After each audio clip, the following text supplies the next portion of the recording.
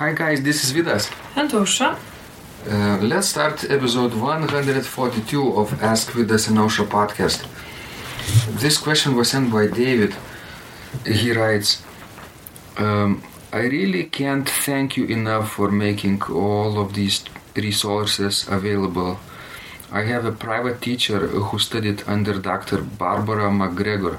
However, Dean and his family have been having health issues, so our lessons have not been consistent. Though he is gracious in meeting with me to answer questions and correct me when I ask. It has been my dream to be a proficient church organist. My wife is a United Methodist pastor, and perhaps to do some recitals and some composing. I practiced on a real Möller organ, but where I play once a month is an electronic Allen organ. Your materials have kept me moving forward. You've spoken about lineage through you to Bach. Here also is my lineage through Dean. So, 1. David Koch, that's me. 2. H. Dean Wagner. 3. Barbara McGregor. 4. Marie Claire Allen. 5. Marcel Dupré. 6. Louis Vierne and Charles-Marie Widor. 7. Jacques-Nicolas Le Mans. 8. Adolf Friedrich Hesse. 9. Christian Heinrich Ring.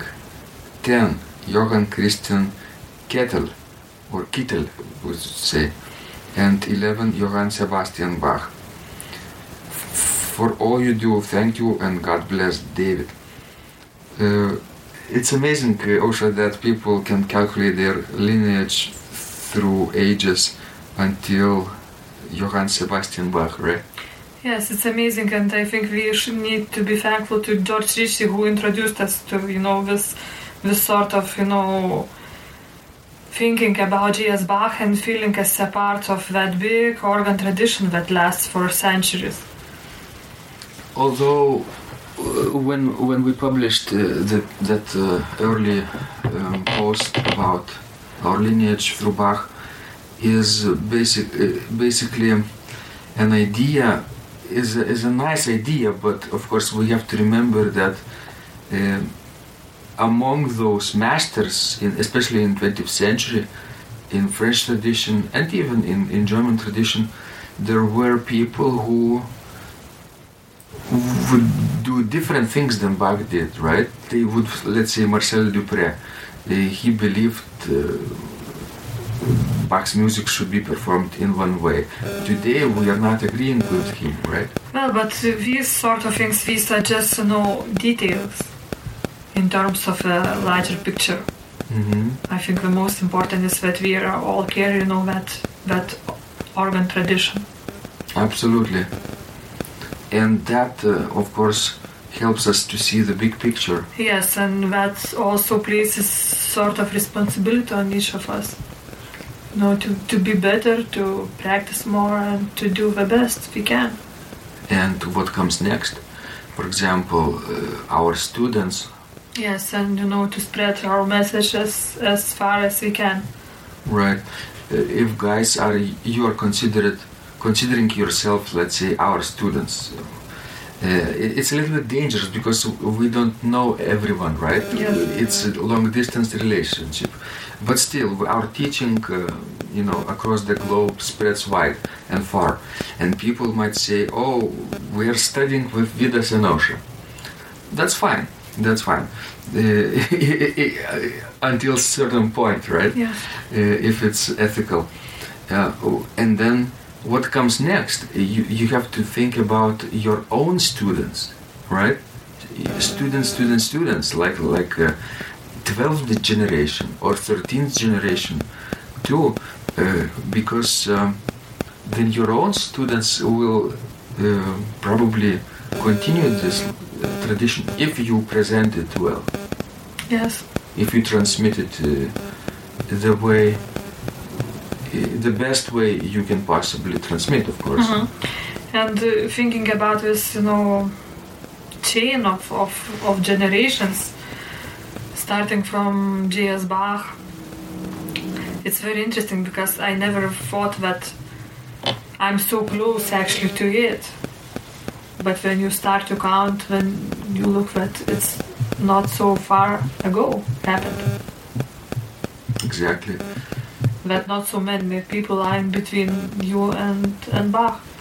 And going further into history than Bach, you could say Buxtehude, right? And then through Buxtehude you could say things like Tunder, and Tunder also goes back probably through his interactions in let's say Lübeck, and Hamburg was related there too, so Scheidemann, Svelling comes into play, at least indirectly, right? And then what comes before Svelling is also interesting, like people from Italy, theorists and composers, Zarlino, right?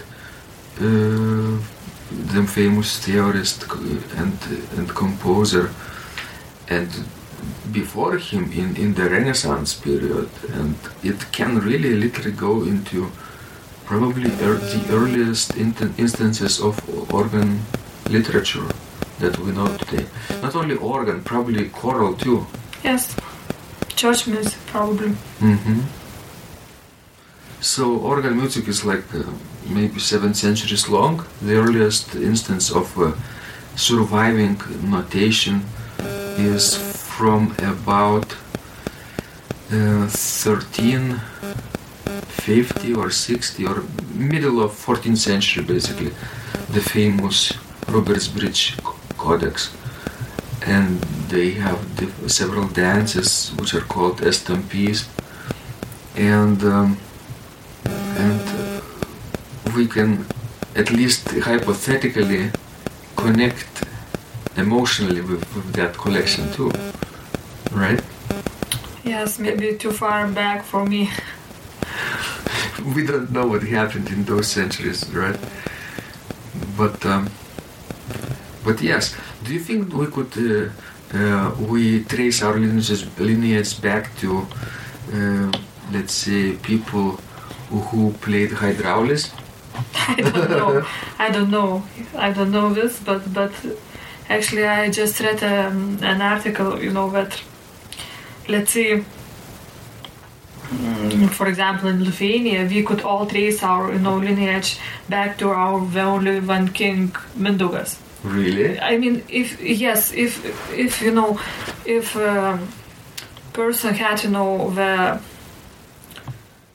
kids and grandkids, it means that through a few centuries, the genes spread all over that area. Mm-hmm. So we might all have, or maybe not Mindaugas so much, because I don't know if his kids survive, but like our Grand Duke Vytautas, that's for sure. But we are all grand children of him, mm-hmm. of his lineage.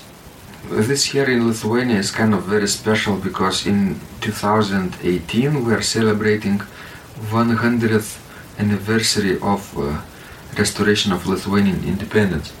Yes, that's actually the 100th year of modern Lithuania, mm-hmm. modern independent Lithuania. Yes. That happened after the First World War.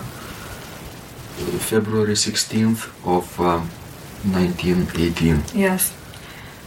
Because the end of First World War, helped for many actually European countries, to declare their independence. Yeah.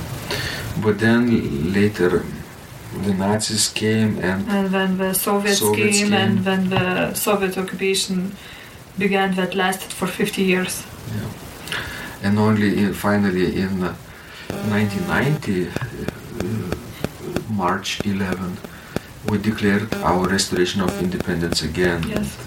We've been independent for almost 28 years now. Yes.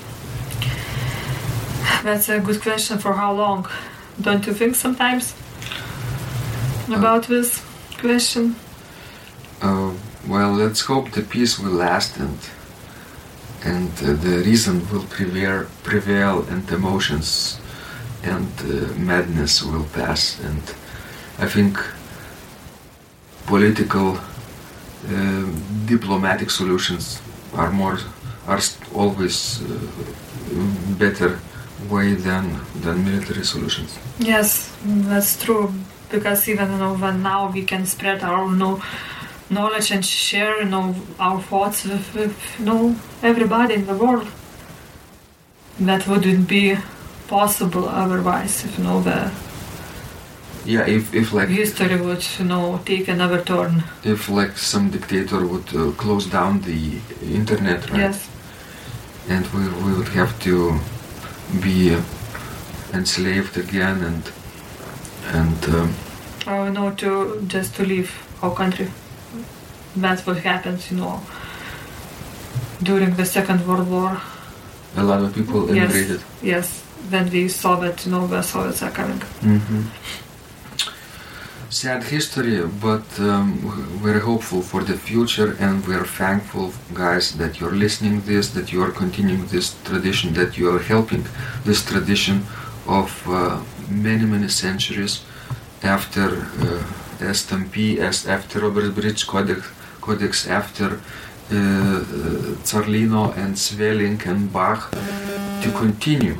And we are hopeful for the future that through our efforts and your efforts too, it will continue for many centuries to come. Let's go for it. Alright. And let's practice now. Enough talking, right? Yes. And enough theoretical hopes. Don't forget to practice every day. Good. Thanks, guys. This was Vidas. And Ausra. And remember, when you practice, miracles happen.